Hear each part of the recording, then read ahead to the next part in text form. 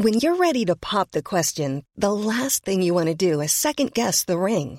At BlueNile.com, you can design a one-of-a-kind ring with the ease and convenience of shopping online. Choose your diamond and setting. When you find the one, you'll get it delivered right to your door. Go to BlueNile.com and use promo code LISTEN to get $50 off your purchase of $500 or more. That's code LISTEN at BlueNile.com for $50 off your purchase. BlueNile.com, code LISTEN. Burrow is a furniture company known for timeless design and thoughtful construction, and free shipping, and that extends to their outdoor collection. Their outdoor furniture is built to withstand the elements, featuring rust-proof stainless steel hardware, weather-ready teak, and quick-dry foam cushions. For Memorial Day, get 15% off your Burrow purchase at burrow.com/ACAST and up to 25% off outdoor. That's up to 25% off outdoor furniture at burrow.com/ACAST.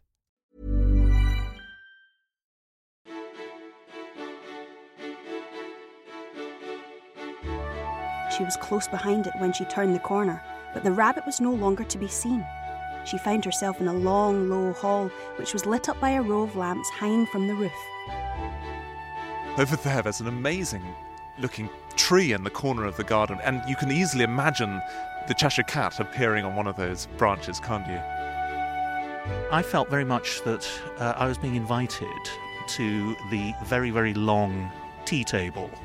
And up at the one end was the John Tenniel with his wonderful sort of walrus moustache pouring the tea, and there were all the rest of us who had followed on illustrating Carol's work, and I was right at the end. And my job was to join the gang, so I felt reassured by that.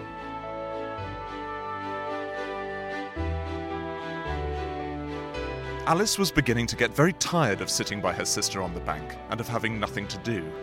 Once or twice she had peeped into the book her sister was reading, but it had no pictures or conversations in it. And what is the use of a book, thought Alice, without pictures or conversations? That, of course, is the opening sentence of Alice's Adventures in Wonderland by Lewis Carroll, which, together with its sequel Through the Looking Glass and What Alice Found There, are two of the best-known and most loved works of children's fiction in the world. The stories and characters have become so familiar they seem to have a life of their own. The book's literary significance has been compared to the novels of Proust and Joyce, and Carroll has been ranked with Sigmund Freud as a pioneer of the cultural movement that placed the child's story at the heart of adult culture.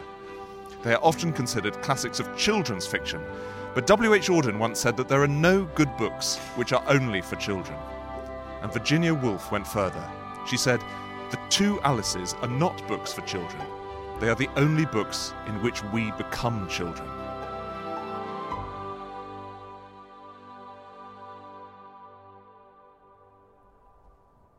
Hello, and welcome to On the Road with Penguin Classics, the podcast that takes a stroll around the world's favourite books.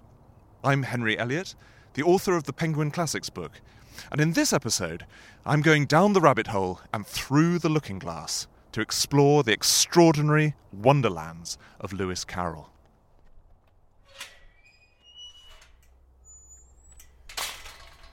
I'm standing on the bank of the River Thames, just outside the city of Oxford, on a beautiful, sunny morning. And it's my pleasure to introduce our guest for today's episode, Chris Riddell, illustrator, author, political cartoonist. From 2015 to 2017, Chris was Children's Laureate of the UK. He's known for his collaborations with authors such as Neil Gaiman and Paul Stewart, but also for writing and illustrating his own books, like the Otterline series, the Goth Girl series, and the more recent Cloud Horse Chronicles. Chris has won the extremely prestigious Kate Greenaway Medal 3 times, which is unprecedented. And he recently produced 2 lavishly illustrated editions of both Alice books for Macmillan, who were the original publishers of Alice and Through the Looking Glass in the 19th century. In the big, spectacular V&A exhibition recently, all about Alice, called Curiouser and Curiouser, Chris's illustrations feature throughout.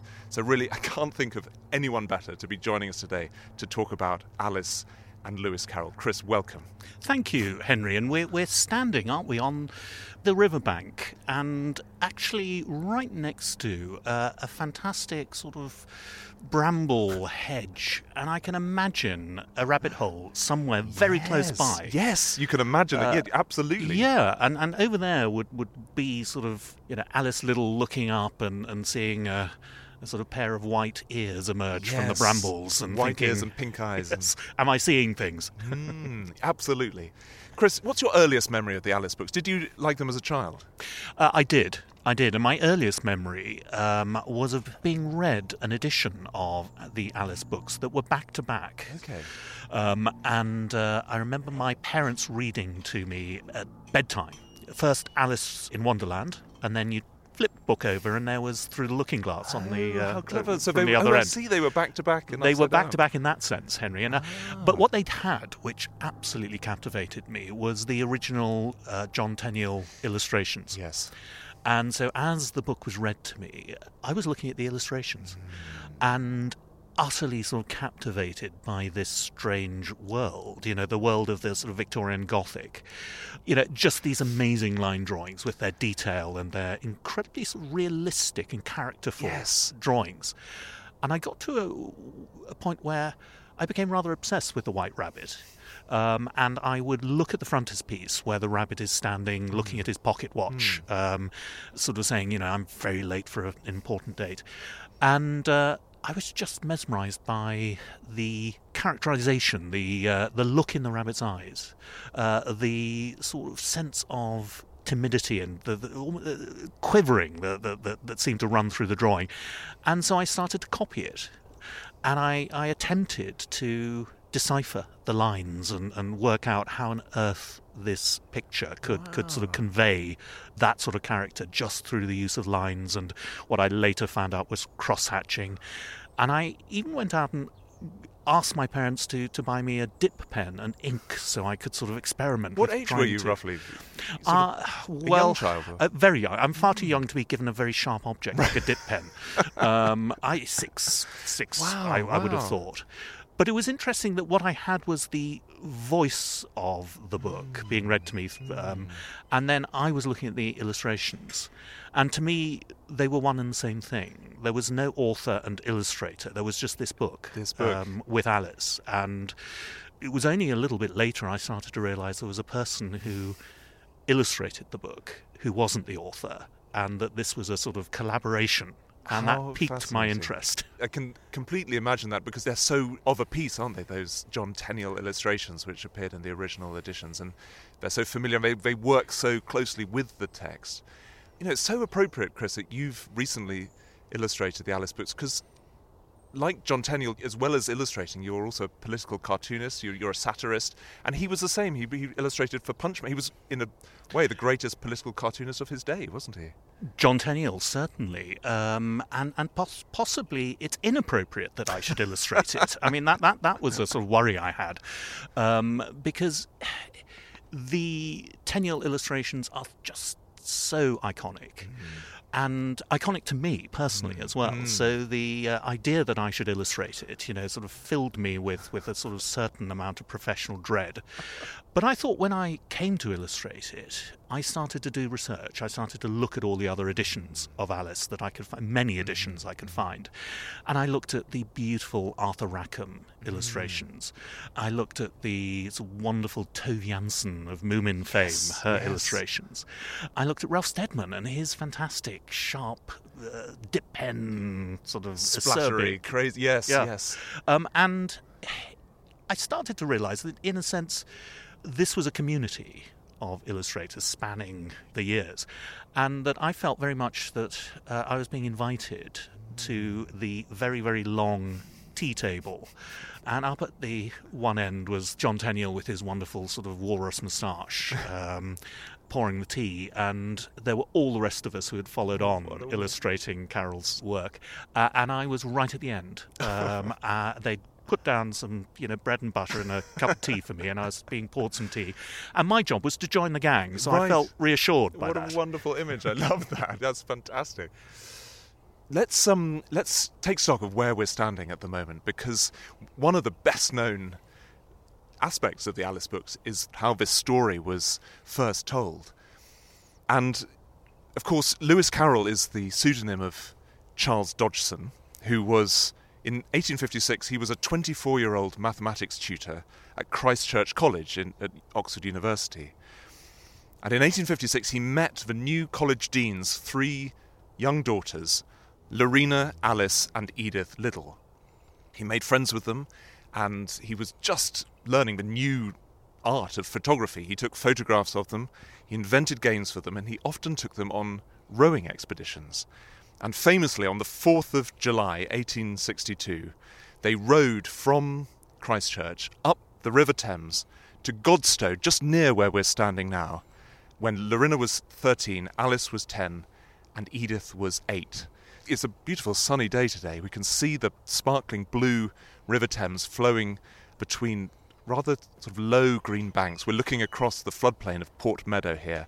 It's still a beautiful, untouched scene, isn't it? You can picture them rowing past us today. You can, Henry. More than that, you can actually see the Liddell sisters in the portraits that Dodgson took of them. And it's fascinating. I looked at those photographs often when I was illustrating my edition. And you can see the dynamics between the sisters.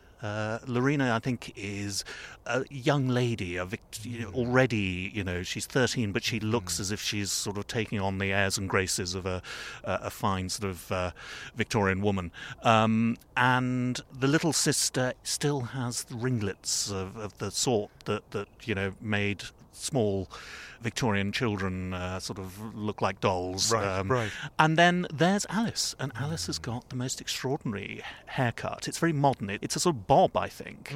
And she stands out, I think, as a rather sort of exceptional-looking child. And you can imagine, actually, that she would be the one who would prompt this possibly shy maths professor to actually sort of tell that story that he might have mentioned. Chris, it's thinking about those other illustrators of the Alice books, it's unusual that you have illustrated Alice as Alice Liddell, because of course in John Tenniel's illustrations she doesn't look anything like the real Alice Liddell. John Tenniel, I think, decided, what Alice was going to look like, and I think as the illustrator and possibly the senior of the partnership, that was his right, and I'm all for that. I think that's great. I think, in a sense, my approach was to go back maybe to the essence of the story in terms of its origin. And I wanted to imagine, the children who listened to this story, because, in a sense, Dodgson actually invented the modern children's book as a story told to children who would be listening, and in a sense every reader since then reading to their own children in a sense becomes Dodgson. And I think that's a profound invention in a sense, and it takes us from the moralizing sort of fable aspect of children's literature, the improving sort of literature of children, into a much more modern way of dealing with stories and firing up young imaginations, and treating children, I think, as sort of, people in their own right, as opposed to these little sort of figures who are going to be improved and informed. And I think that's where, Alice in Wonderland and Through the Looking Glass prove themselves to be timeless, because they really do speak to us directly as children, and we grow up with them and we pass it on to our children. And that's an enduring appeal. That's not going to go away anytime soon. Gosh, what a marvellous sentiment. And thinking of that original telling of a tale, we picture them rowing past us here. They stopped just a little way further down the river, somewhere near Godstow, which is just a little way away, and stopped for a picnic tea. And famously, she's leaning on her older sister, getting a bit bored. And in your wonderful illustration, you have her leaning against Lorena, based on an actual photograph of the 3 sisters leaning against each other. And then she gets a bit sleepy. We're not quite sure whether she's fallen asleep. And suddenly this white rabbit with pink eyes rushes past her. And she says, burning with curiosity, she ran across the field after it and was just in time to see it pop down a large rabbit hole under the hedge.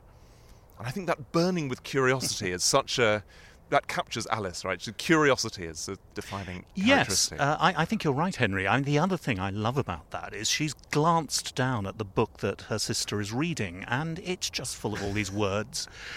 And she thinks to herself, what is the point of a book without, good conversation and pictures? And I think that's a perfect summation of my attitude. What is the point of a book without good conversations and pictures? And Alice in Wonderland is that, isn't it? It's the perfect combination.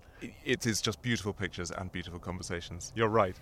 Well, let's head off along the path alongside the River Thames and head into the city of Oxford. She waited for a few minutes to see if she was going to shrink any further. She felt a little nervous about this. For it might end, said Alice to herself, in my going out altogether, like a candle. Let's talk a little bit about how this story we're walking along the bank of the river now, and how this... I was going to say, Henry, this is disappointing. I was hoping we'd be in a rowing boat. I should be rowing you towards Oxford, I was going to say, with a picnic. I mean, yes, I'm sorry. We're doing hard yards here on the towpath. But you can imagine them sculling back into Oxford, having just been told this story. And the way that Alice and Lewis Carroll remembered it afterwards is that he would often tell stories, but this was the first time that Alice had requested him to write it down. And so that was in July 1862, and he began to set down the story that he told to the three young girls. And he notes in his diary that he finished writing the text in February 1863, but he was illustrating it himself, and he didn't finish those until September 1864, so quite a long time afterwards. And he finally presented a handwritten manuscript to Alice Liddell in November 1864, with a little note at the beginning describing it as a Christmas gift to a dear child in memory of a summer day.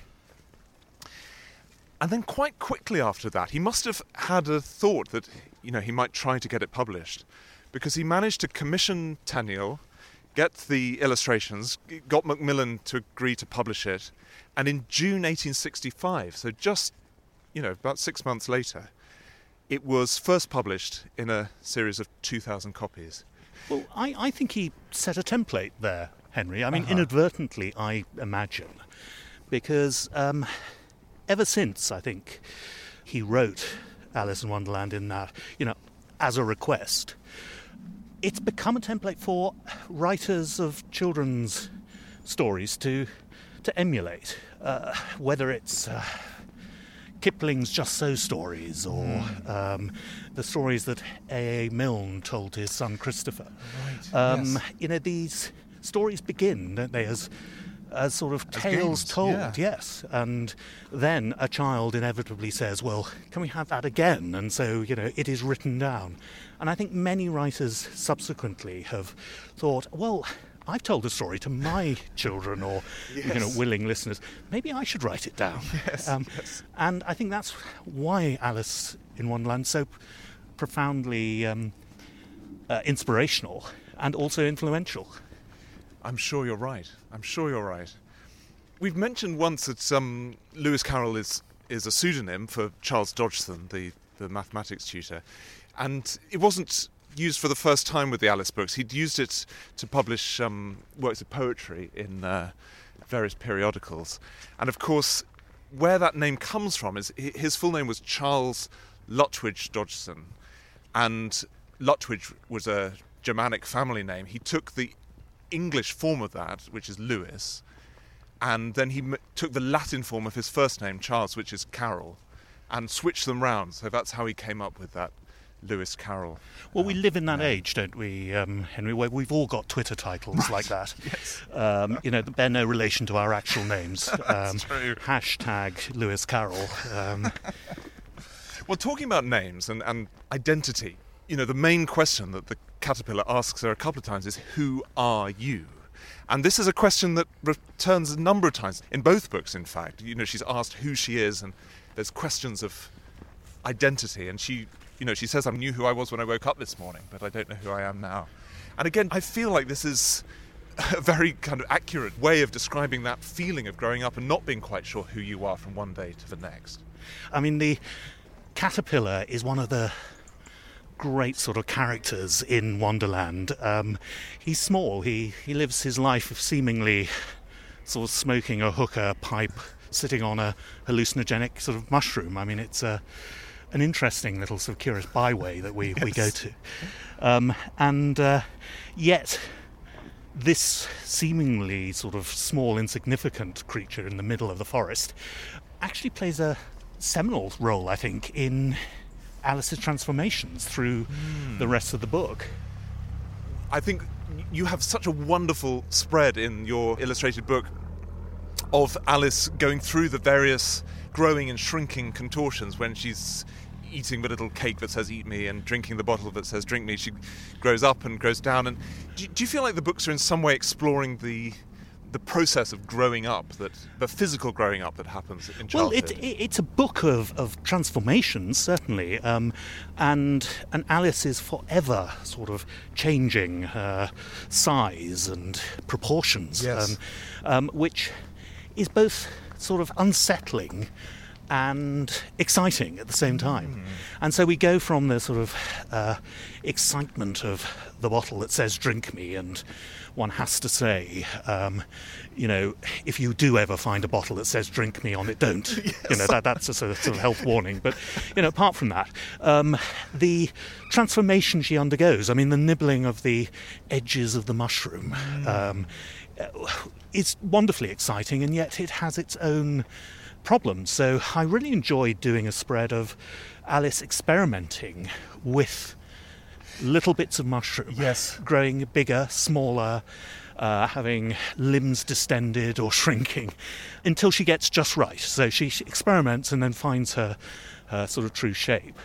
But she also goes from being huge in a room, a constricted sort of, who can forget Tenniel's beautiful illustration of Alice crammed into this tiny room. In the White Rabbit's house. In the White Rabbit's house. And in fact, Lewis Carroll's his own illustration of that scene, where she's completely filling the page. Yes, it's a marvellous illustration.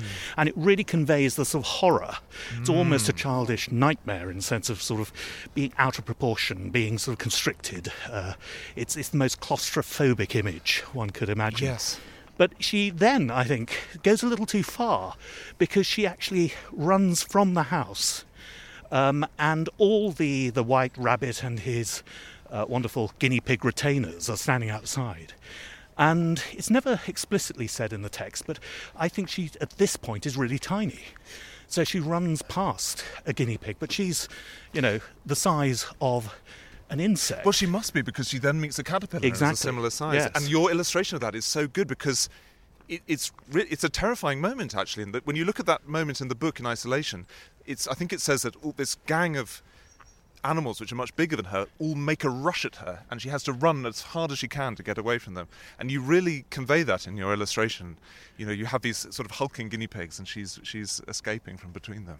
But I think this is what's lovely about exploring a text like Alice in Wonderland, because it's been so well illustrated in the past. Yeah.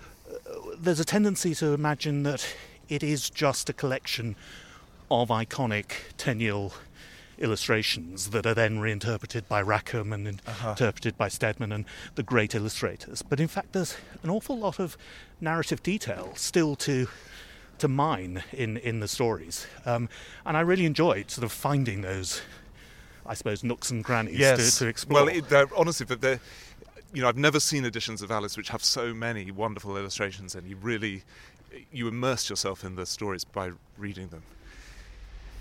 Now, we are recording this on a cold and wintry day, and let's just talk briefly about the sequel to Alice's Adventures in Wonderland, Through the Looking Glass, which was published a few years later in December 1871.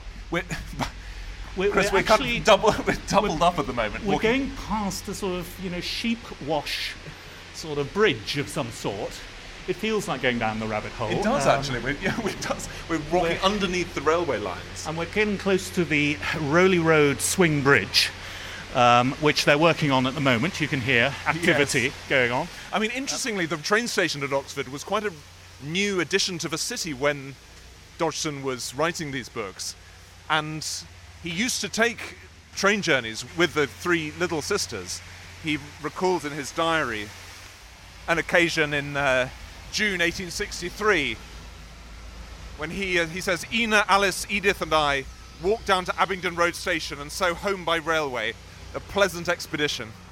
And of course, there's a great sequence in Through the Looking Glass where they absolutely they catch a train. Alice is on a train in a railway carriage. She sort of jumps over a small brook that the demarcation line between the different squares on the checkerboard landscape, and suddenly she is on board a train. We don't know, exactly. Yes, how it's she a gets surprise sort of edit, isn't it? It's suddenly it's a book of edits. Alice will suddenly in each square be in another situation. Yes. So it's got that dreamlike quality that echoes Wonderland. It's also got a slightly different tone, I'd say. It's slightly darker, slightly more melancholy. Did you sense a shift in tone when you were moving from one book to the next? Yes, completely. And it's there in the text. Wonderland is access through a rabbit hole on a beautiful summer's day, picnic by the river, whereas the Looking Glass land is accessed through an interior on a wintry day. And then we, right at the beginning, have this extraordinary sort of dark and grotesque poem that is also wonderfully funny, called Jabberwocky. Yes. And I think that's what caught my imagination. And when asked, there are two camps, Henry, always. Yeah. The people who love Wonderland and the people who love Looking Glass. Right. For me, I've always been on the Looking Glass side. Interesting. I've loved the strangeness. I love the poetry in Looking Glass. There's some wonderful songs. Some of his best. A bit later in his life, Carroll was asked to write an article for the Stage periodical, and he thought about the kind of cocktail of characteristics that he'd put into his character of Alice, and he said, loving first, loving and gentle, then courteous to all, high or low, grand or grotesque, then trustful, ready to accept the wildest impossibilities with all that utter trust that only dreamers know, and lastly curious, wildly curious, and with the eager enjoyment of life that comes only in the happy hours of childhood. Do you think that sounds fair? That sounds pretty spot on, I would say, Henry, and it is what we love about childhood, about children in literature, is a sort of sense of innocence and wonder, but also questioning. Yes. And there's great wisdom, I think, in the right question asked to the right person, or possibly the wrong person. Well, we're still walking along the river here, but we're just entering the city of Oxford. And it reminds me of something I heard Philip Pullman say, the author Philip Pullman, who lives in Oxford himself. And I remember him saying that it's no surprise that Alice's Adventures in Wonderland came out of Oxford, because Oxford is a city of hidden doors and secret corners, and there's that amazing moment in Alice's Adventures when she bumps into a tree with a door in it, steps through the door and is back in the hallway with the little glass table. And there's a sense in Oxford where you almost think you could walk through one of these walls and step through a secret door into another place. But also, Henry, I think the scene very early on when Alice looks through the tiny doorway, she can't get access to the absolutely beautiful, what I think is an Oxford quad on the other side. Yes. You can see it. You see it all over Oxford. Yes. You walk past these and you think, well, that looks like a lovely... No admittance. Yes, how interesting. You can't come in. And yet you glimpse this all the time. And I think that's a very Oxford feeling. You're absolutely right. Well, let's head on into the city. And we've got a very important date that we can't be late for.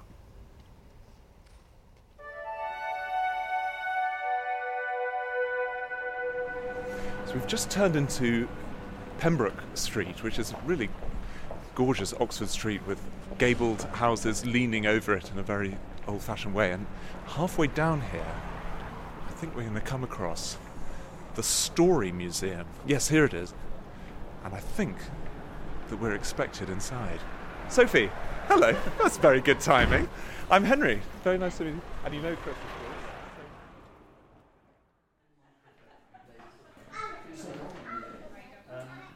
So we've come into the Story Museum now. We've had a wonderful tour up through the Whispering Wood and the Enchanted Library. And we're now sitting with Sophie Hiscock, the Director of Communications of the Story Museum. Sophie, thank you so much for welcoming us to the museum. It's lovely to have you with us. Sophie, can you just tell us a little bit about what the Story Museum is and how it works here in Oxford? Well, the Story Museum is a most unusual place. And what we try and do is we try and capture the magic of stories in a tangible way. So we invite visitors to come and literally step into stories and find themselves in story worlds. And it just rekindles the imagination and kind of the love of the fictional and the world of the imagination. Well, we've really got a sense of that just walking up through the museum today. And then it's also full of school children clearly having an amazing time here. Can you tell us a little bit about the history of the museum? How did it come to be situated in Oxford? Does this feel like the right place for this museum? It would be hard to imagine a more perfect place than Oxford.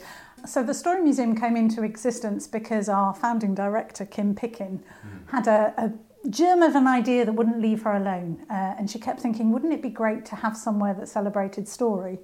And Oxford is the perfect place, not least because of its really strong tradition with fantasy.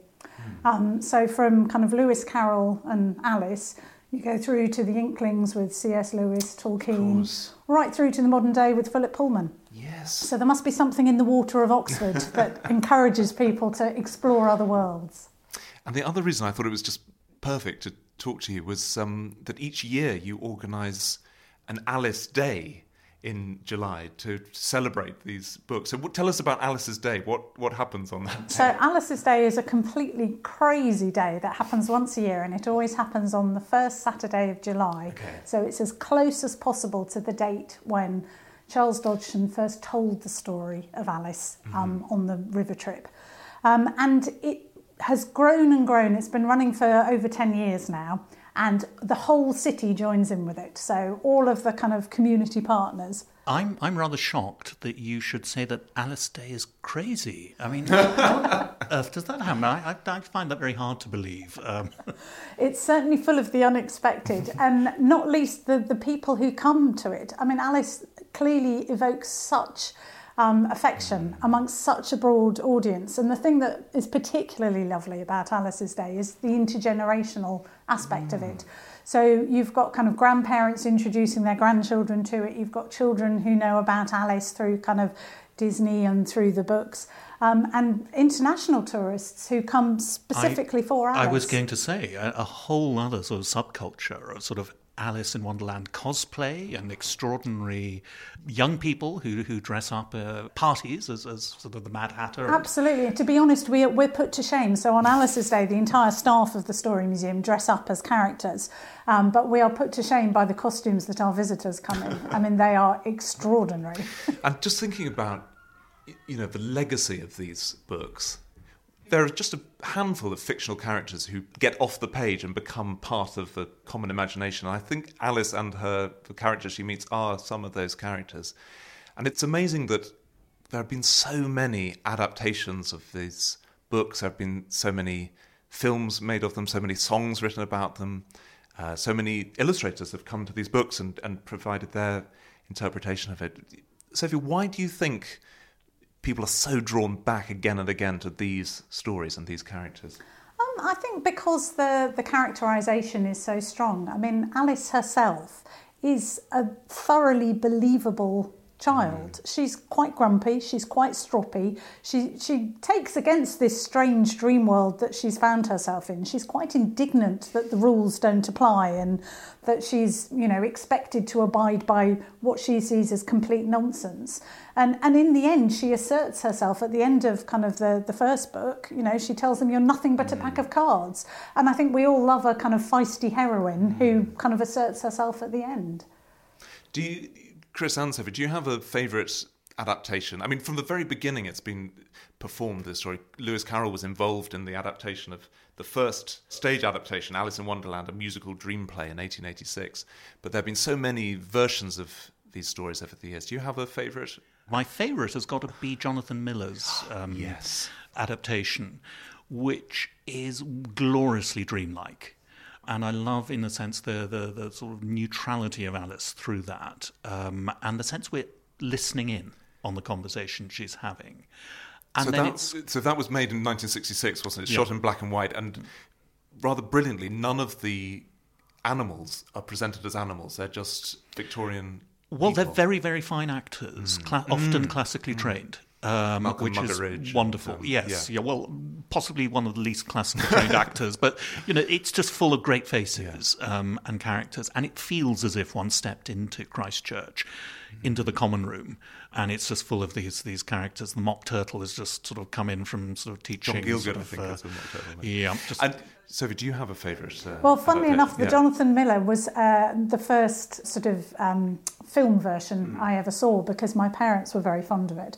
And it has that amazing music score as well, By Ravi which is Shankar, completely yes, otherworldly. yes. But I have, in 2015, for the 150th anniversary, a Japanese artist called Hiroko Hana did a very beautiful scroll of Alice, and it captures some of that quality, and it's also in black and white.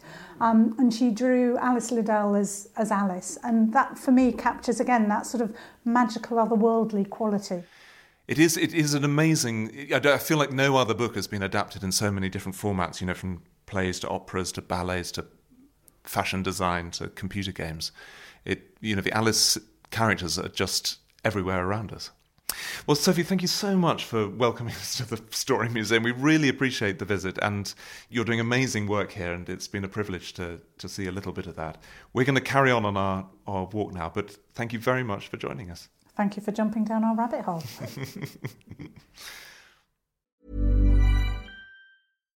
If you're looking for plump lips that last, you need to know about Juvederm lip fillers. With Juvederm Volbella XC and Juvederm Ultra XC, your lip look, whether it's subtle or bold, can last up to 1 full year with optimal treatment and no additional maintenance. Find a licensed specialist and see if it's right for you at Juvederm.com today. That's JUVEDERM.com. Add fullness to lips in adults over 21 with Juvederm Volbella XC or Juvederm Ultra XC. Do not use if you have severe allergies or a history of severe allergic reactions, or if you're allergic to lidocaine or the proteins used in Juvederm. Tell your doctor if you have a history of scarring or taking medicines that decrease the body's immune response or that can prolong bleeding. Common side effects include injection site redness, swelling, pain, tenderness, firmness, lumps, bumps, bruising, discoloration, or itching. As with all fillers, there's a rare risk of unintentional injection into a blood vessel, which can cause vision abnormalities, blindness, stroke, temporary scabs, or scarring. For full, important safety information, visit Juvederm.com.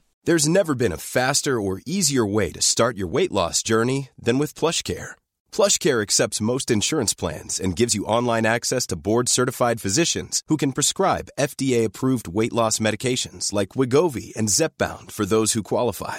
Take charge of your health and speak with a board-certified physician about a weight loss plan that's right for you. Get started today at plushcare.com/weight-loss. That's plushcare.com/weight-loss. plushcare.com/weight-loss. Burrow's furniture is built for the way you live.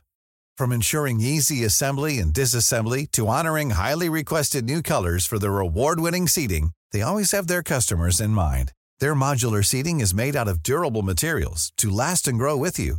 And with Burrow, you always get fast, free shipping. Get up to 60% off during Burrow's Memorial Day sale at burrow.com/ACAST. That's burrow.com/ACAST. burrow.com/ACAST.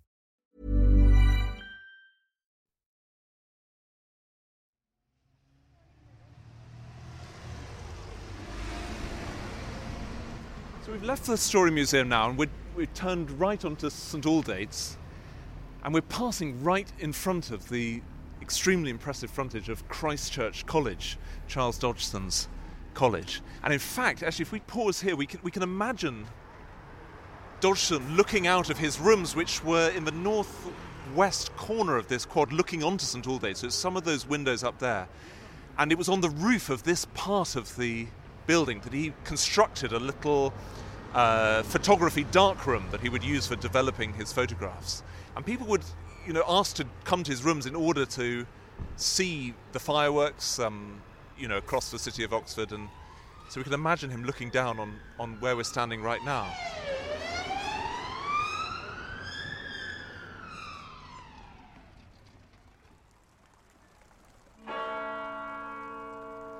We've arrived at Christchurch College now, and we're really privileged to be being shown around by Patty Stansfield. Thank you so much for greeting us. Delight. The buildings kind of were welcome anyway, aren't they? They absolutely are. They're looking stunning today. But thank you very much for leading us around. So we're stepping into staircase 7. It's rather exciting. These are the steps that Charles Dodgson would have taken.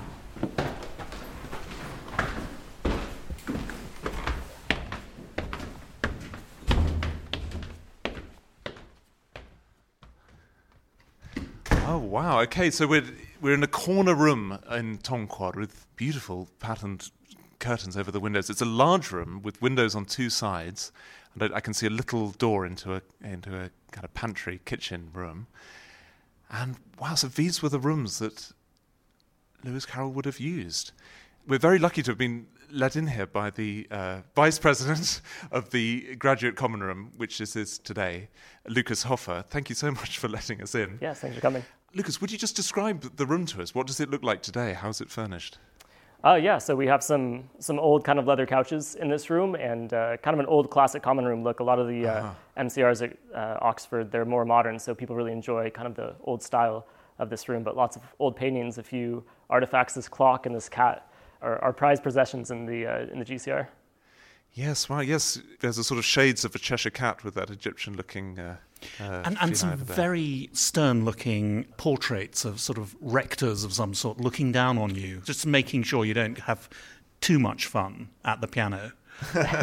Yes, there's a piano here, and I've seen pictures of this room with a chessboard set up as well. You could imagine a... Yeah, most nights actually there's been people playing chess here, so okay. Yeah, they love to little match on the table right there. While we're here, Chris, looking through the door towards tea-making facilities, it's noticeable, isn't it, how often tea time crops up in these two books, in Alice's Adventures and Through the Looking Glass. There's a bread and butter fly, and there's a moment where the White Queen repeatedly says bread and butter, bread and butter, bread and butter, and has that famous line about jam tomorrow, jam yesterday, but never jam today. And we learn early on in Alice's Adventures that Alice always took a great interest in questions of eating and drinking. And of course, right at the heart of Wonderland is the tea party with the Hatter and the Hare and the Dormouse, who tells us this wonderful story about the treacle well. Again, a food-based And metaphor. you feel that, particularly perhaps for Victorian children, tea time was a major fixture of the day. And Charles Dodgson would often invite people for tea in these very rooms where we're sitting. One of his later child friends, Isa Bowman, recalls him making tea in these rooms. She writes, "He was very particular about his tea, which he always made himself. And in order that it should draw properly, he would walk about the room, swinging the teapot from side to side for exactly 10 minutes. The idea of the grave professor promenading his book-lined study and carefully waving a teapot to and fro may seem ridiculous, but all the minutiae of life receive an extreme attention at his hands." That's a nice little moment. And so maybe it's no coincidence that tea party is the central episode and the most famous episode, perhaps, from Alice in Wonderland. And I would say, Henry, that is ridiculous, walking around waving a teapot. Yes, maybe his sort of eccentricity, we know, is reflected in his work. Lucas, I wonder, could I ask you to read out a little passage? Because another of Dodgson's later child friends recalled a moment when she felt she might have inspired the opening of Through the Looking Glass. This is a friend in 1932 recalling a moment in the 1860s.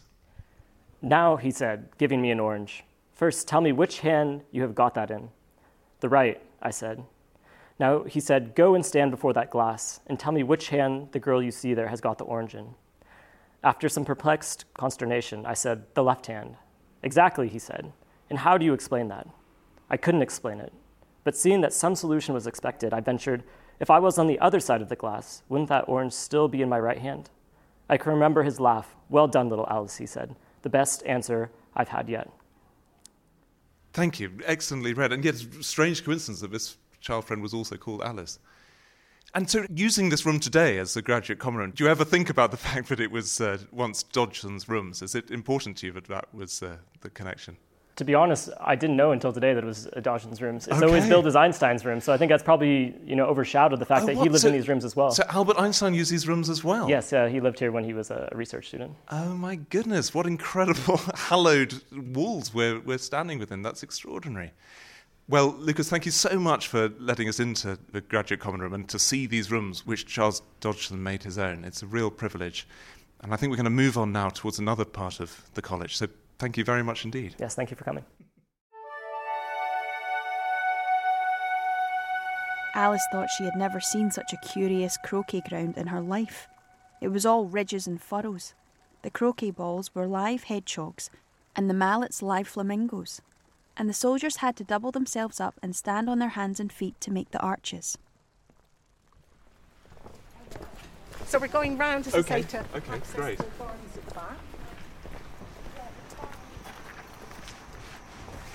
So we're stepping through a little narrow doorway in a larger gate and into... It's a narrow doorway, Henry, that can be challenging to a man of a certain width. I'm just saying. Not for Humpty Dumpty. Right, yes, no, that is not designed for Humpty Dumpty. Wow, we're stepping into the Deanery Garden now with an extraordinary view of Christchurch Cathedral. You can hear the bells tolling.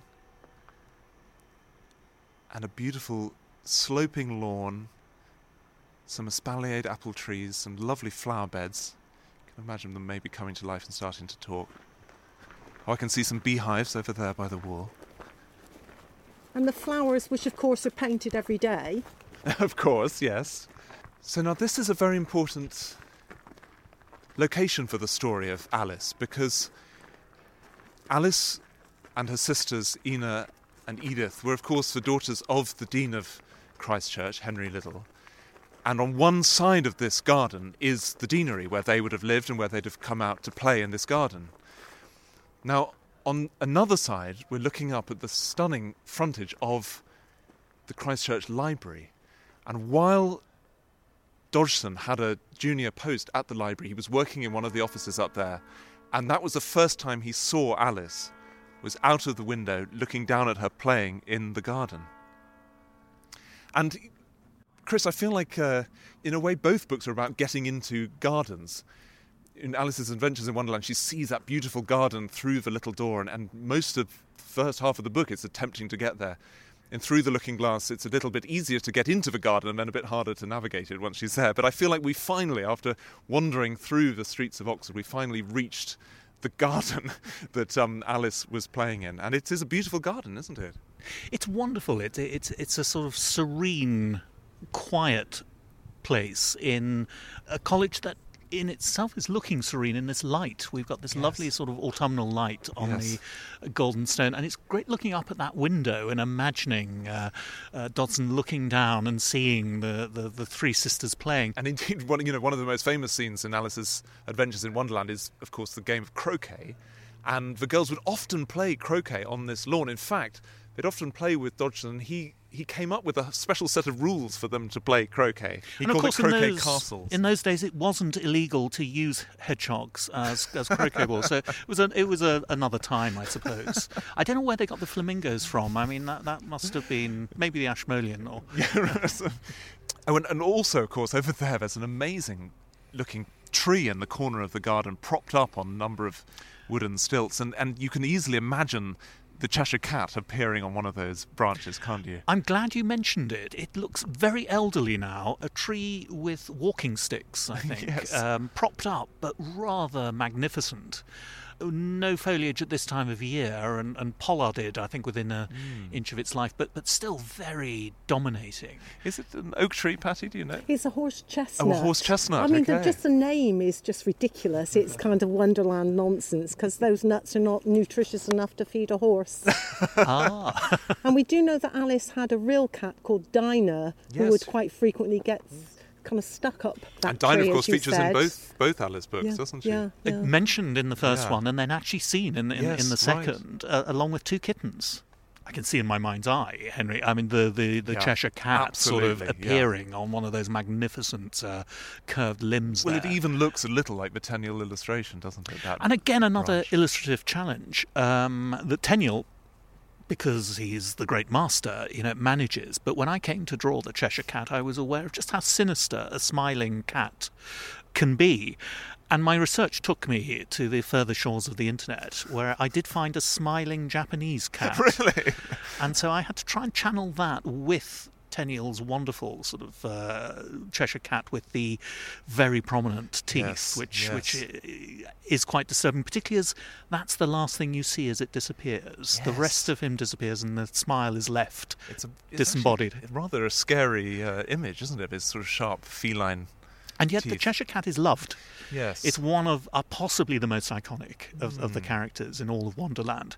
And it is rather benign, I think. It looks after Alice. Yes. It doesn't want Alice to lose her head. It's rather on her side, not the Queen's. I think you're right. I heard once that one of the possible theories of where that idea of the disappearing Cheshire Cat came from was that in the 19th century, occasionally Cheshire cheeses would be made in a cat-shaped mould.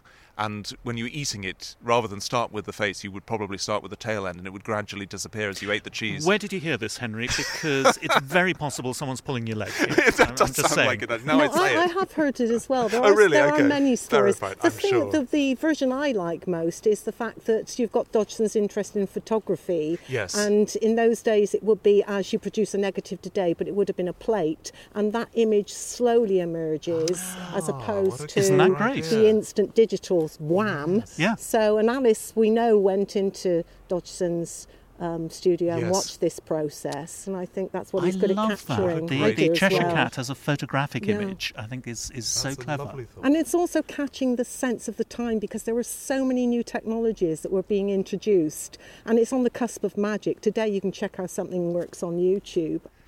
Now, while we're here and on the spot where Dodgson first met Alice, there's a difficult subject which I think we do need to address today, which is the nature of their friendship, their relationship. At the start of Through the Looking Glass, Dodgson includes a poem addressed to Alice, where he writes, "Thy loving smile will surely hail the love gift of a fairy tale. I have not seen thy sunny face, nor heard thy silver laughter."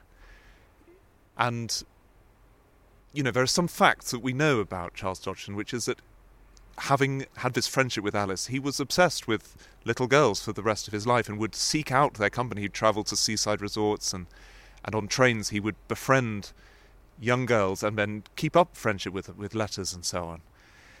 We know that something happened in late June 1863, exactly a year after the boating trip where he first told the story, because he'd had this very close friendship with Alice and would come over to the deanery often, and they'd go on these trips. But something happened, and those pages from his diary, the 27th, 28th and 29th of June, have been torn out. We don't know why, we don't know who did it, but we do know that Alice's mother then forbade him from visiting the deanery again. She destroyed all the letters that he'd written to Alice. And in a way it's rather ironic that by the time Alice's Adventures in Wonderland is published, a couple of years later, their friendship is over. They don't have that close relationship that gave rise to this story. And there's even this rather sad moment in May 1865 where he writes in his diary, "I met Alice and Miss Prickett, her governess, in the quadrangle. Alice seems changed a good deal and hardly for the better, probably going through the usual awkward stage of transition." I wonder whether, the schism was one of sort of the rumours that he might have proposed. Now, to our sensibilities, a 32-year-old man proposing to an 11-year-old doesn't happen. And also, I think, a Victorian sort of cult of childhood, which is very interesting in both art and literature, where the sort of innocence of childhood was, again, to the modern eye, almost over-emphasised in a rather sort of sickly sweet way. But I think there could also be equally a sort of innocence in Dodson's sort of perception. If he indeed did propose to Alice at that stage, well, that would warrant, certainly, concerned parents whisking her away, and would also warrant the destroying of those diary pages. So I think it might be one of these rather gauche acts of miscalculation of a sort of friendship that he sort of almost took to mean something that it didn't. I would doubt that it went anywhere beyond that, but we don't know. We just don't know. And for me, I come back to the books themselves as a sort of touchstone. What is it that, Lewis Carroll conveys in those stories about childhood? What does he convey about the imagination, about the sort of the beauty of storytelling and how it can sort of influence the reader? And I think that's what he should be remembered for. Well, I totally agree. And I think, in the books, the character of Alice is an extremely strong and powerful one, isn't it? She is in control of her destiny, ultimately, in those books. Well, Chris, let's move on now from this beautiful deanery garden to the last location we're going to visit within Christchurch, the Great Hall. There was a dead silence the moment she appeared. Alice glanced nervously along the table as she walked up the large hall and noticed that there were about 50 guests of all kinds. Some were animals, some were birds, and there were even a few flowers among them.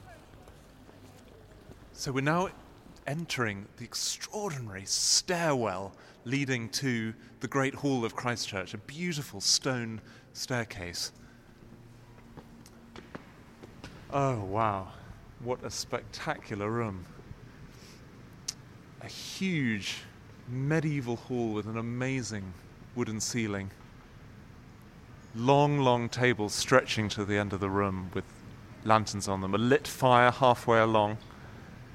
And the walls lined with portraits, including one just next to the main entrance of Charles Dodgson himself. There he is, in pride of place next to the main entrance. It's actually a posthumous portrait. Oh, is it really? Produced from a photograph.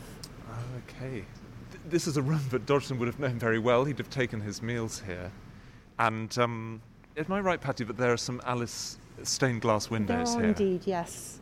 So this is the window which has Alice in Wonderland smuggled into it. I think tastefully done in a Tudor dining hall. So you've got the circle top left is of the real Alice. So we're looking up way above us at one panel of the stained glass windows which run along both sides of the hall, and little details inside the glass show these characters from Alice. So you've got the real people, as I say, left is Alice and to the right is Dodgson.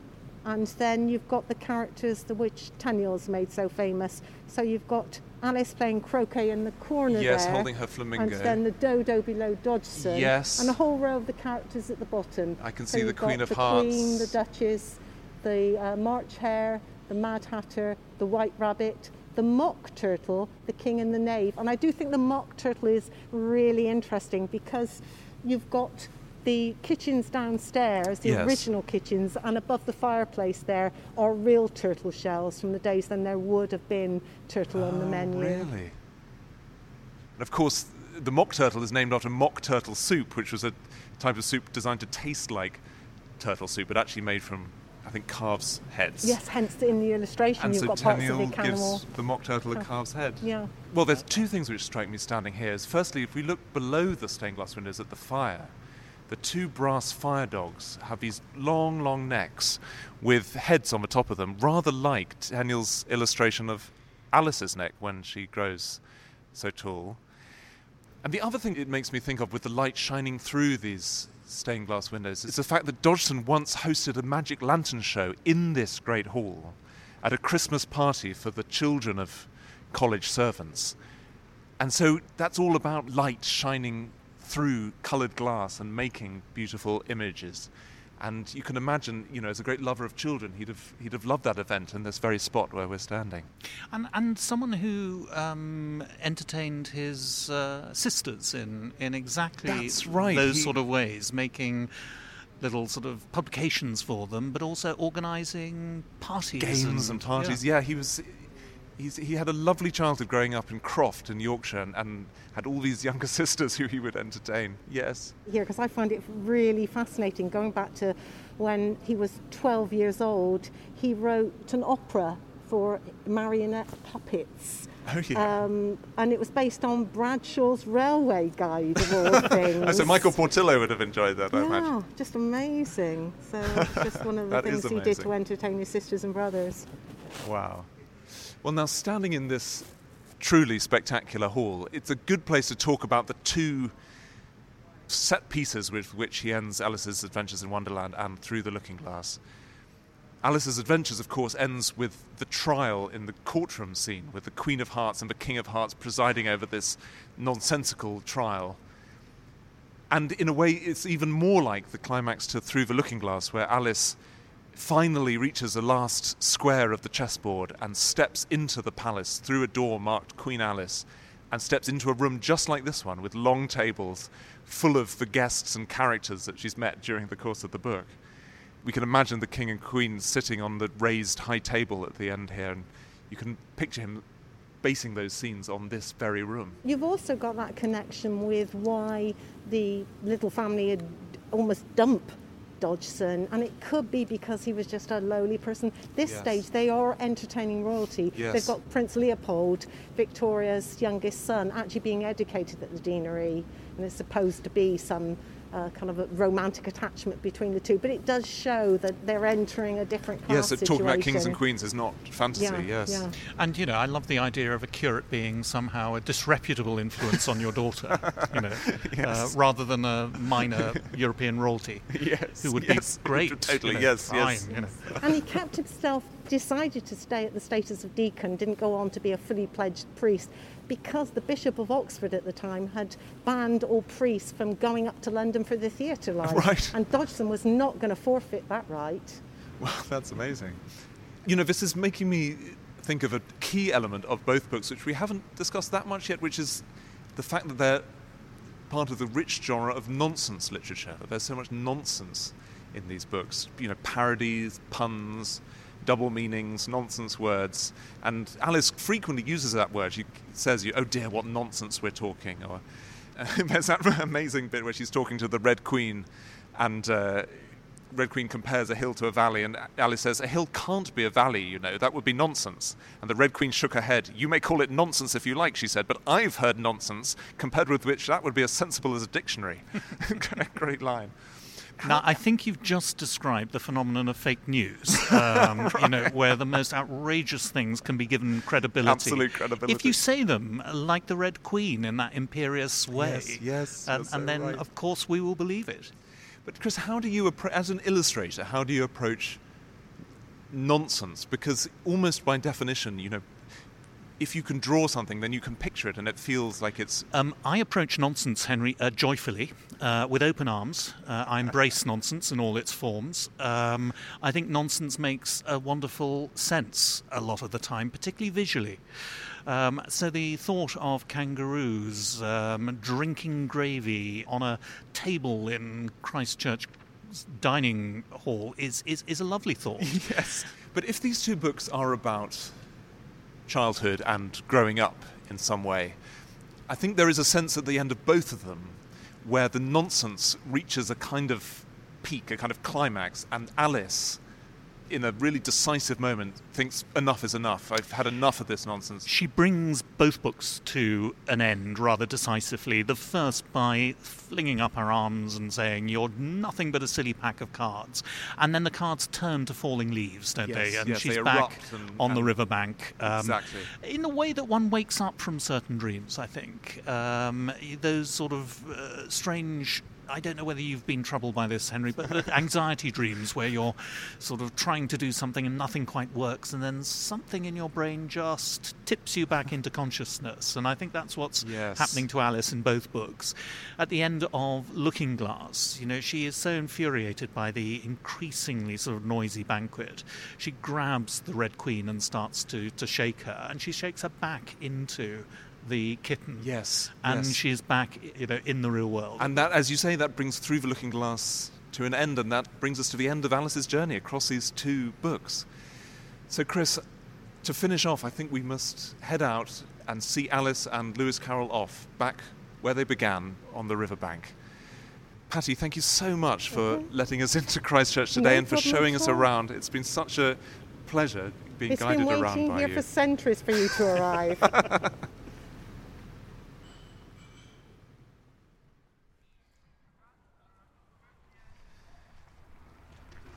So we stepped out of the main part of Christchurch College now, and we've come into Christchurch Meadow, which is this beautiful open patch of meadowland right in the centre of the city of Oxford, adjoining Christchurch College, which is probably pretty much exactly the same as it was when Charles Dodgson would come and walk in the meadows.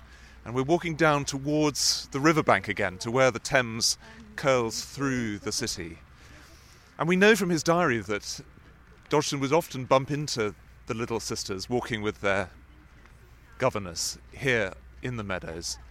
And it was from this point on the river that they would have caught the boat for that boat trip on the 4th of July in 1862.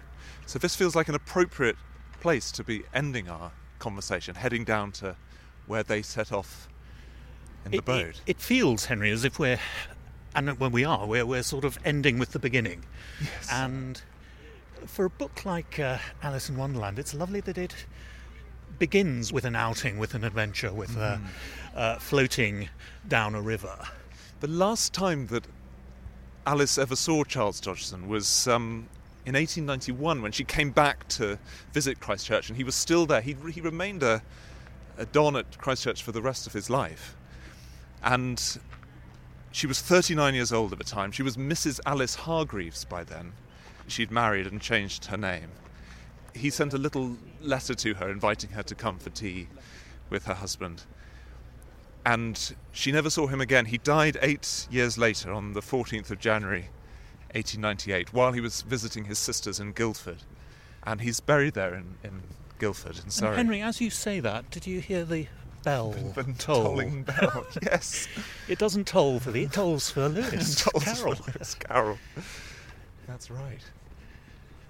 What an extraordinary meeting that must have been. I would love to have been a sort of fly on the wall as the respectable Alice Hargreaves sat down and took tea with the eccentric Don, and I suppose remembered her childhood. Yes. But also this other extraordinary thing, which was what it must feel like to be a character from a famous children's book. Yes. And by the 1890s, it would have been a phenomenon.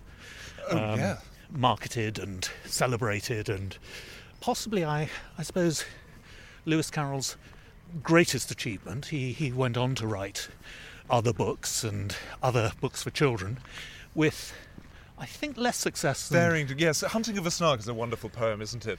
And which you've illustrated, of course. I have. But Sylvie and Bruno, his attempt to go back to this stranger mode book didn't work quite so well. Or series. It was a series, wasn't it? I think so, yeah. So here we are. We're at the riverbank again, and this is the exact spot where the three girls would have climbed into the boat with Charles Dodgson and the Reverend Duckworth and headed up the stream towards Godstow. Just seeing some rowing eights going past. But it's interesting that Charles Dodgson made various changes between his handwritten manuscript and the one that he eventually had printed as Alice's Adventures in Wonderland. And one of those changes comes at the very end of the story, where in the original handwritten manuscript he really situates the story in Oxford, where we're standing now. So, Chris, I wonder if you would mind reading out this passage from the end of the handwritten Alice's Adventures Underground. She saw an ancient city and a quiet river winding near it along the plain.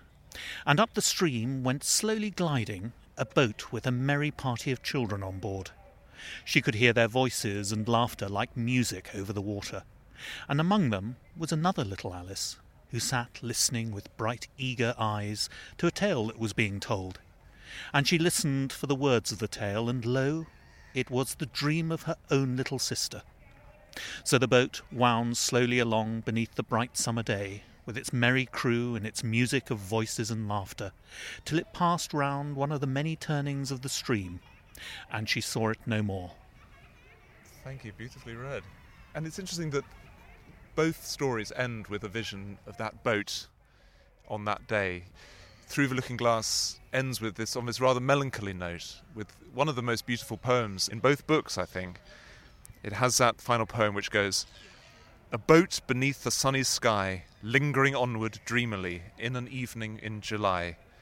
Still she haunts me, phantom-wise, Alice moving under skies, never seen by waking eyes, ever drifting down the stream, lingering in the golden gleam. Life, what is it but a dream? Well, Chris, that feels like a good note to bring our conversation to an end, and thank you so much for joining us today on our walk through Oxford and through Lewis Carroll's Wonderland. It's been such a privilege talking to you about it. I've really enjoyed it, Henry, and the insight that you can only get, I suppose, from going to the real locations and then sort of using that to go on an imaginative journey. So it's been an absolute pleasure. Thank you very much.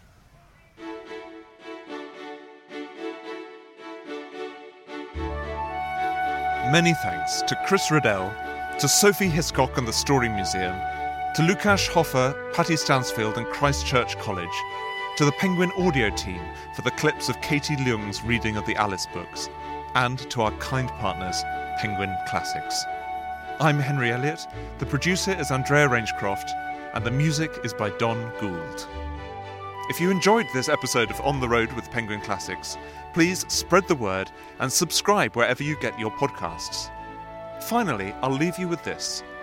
Many readers have thought that the amiable white knight in Through the Looking Glass, with his gentle face and large, mild eyes, is a self-portrait of Charles Dodgson. And the White Knight is certainly the subject of one of the most unusual passages in either book.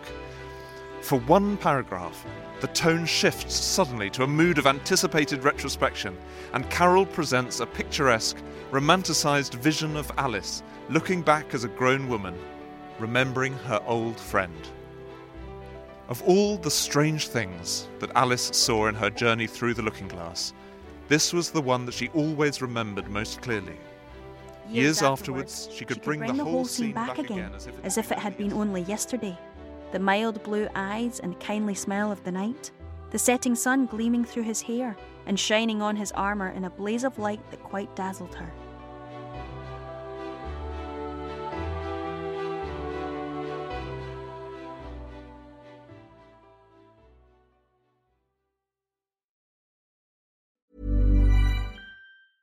A lot can happen in 3 years, like a chatbot may be your new best friend. But what won't change? Needing health insurance. United Healthcare Tri-Term Medical Plans, underwritten by Golden Rule Insurance Company, offer flexible, budget-friendly coverage that lasts nearly 3 years in some states. Learn more at uh1.com. Planning for your next trip?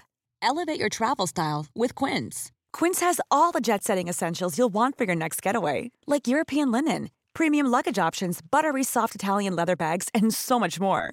And is all priced at 50 to 80% less than similar brands.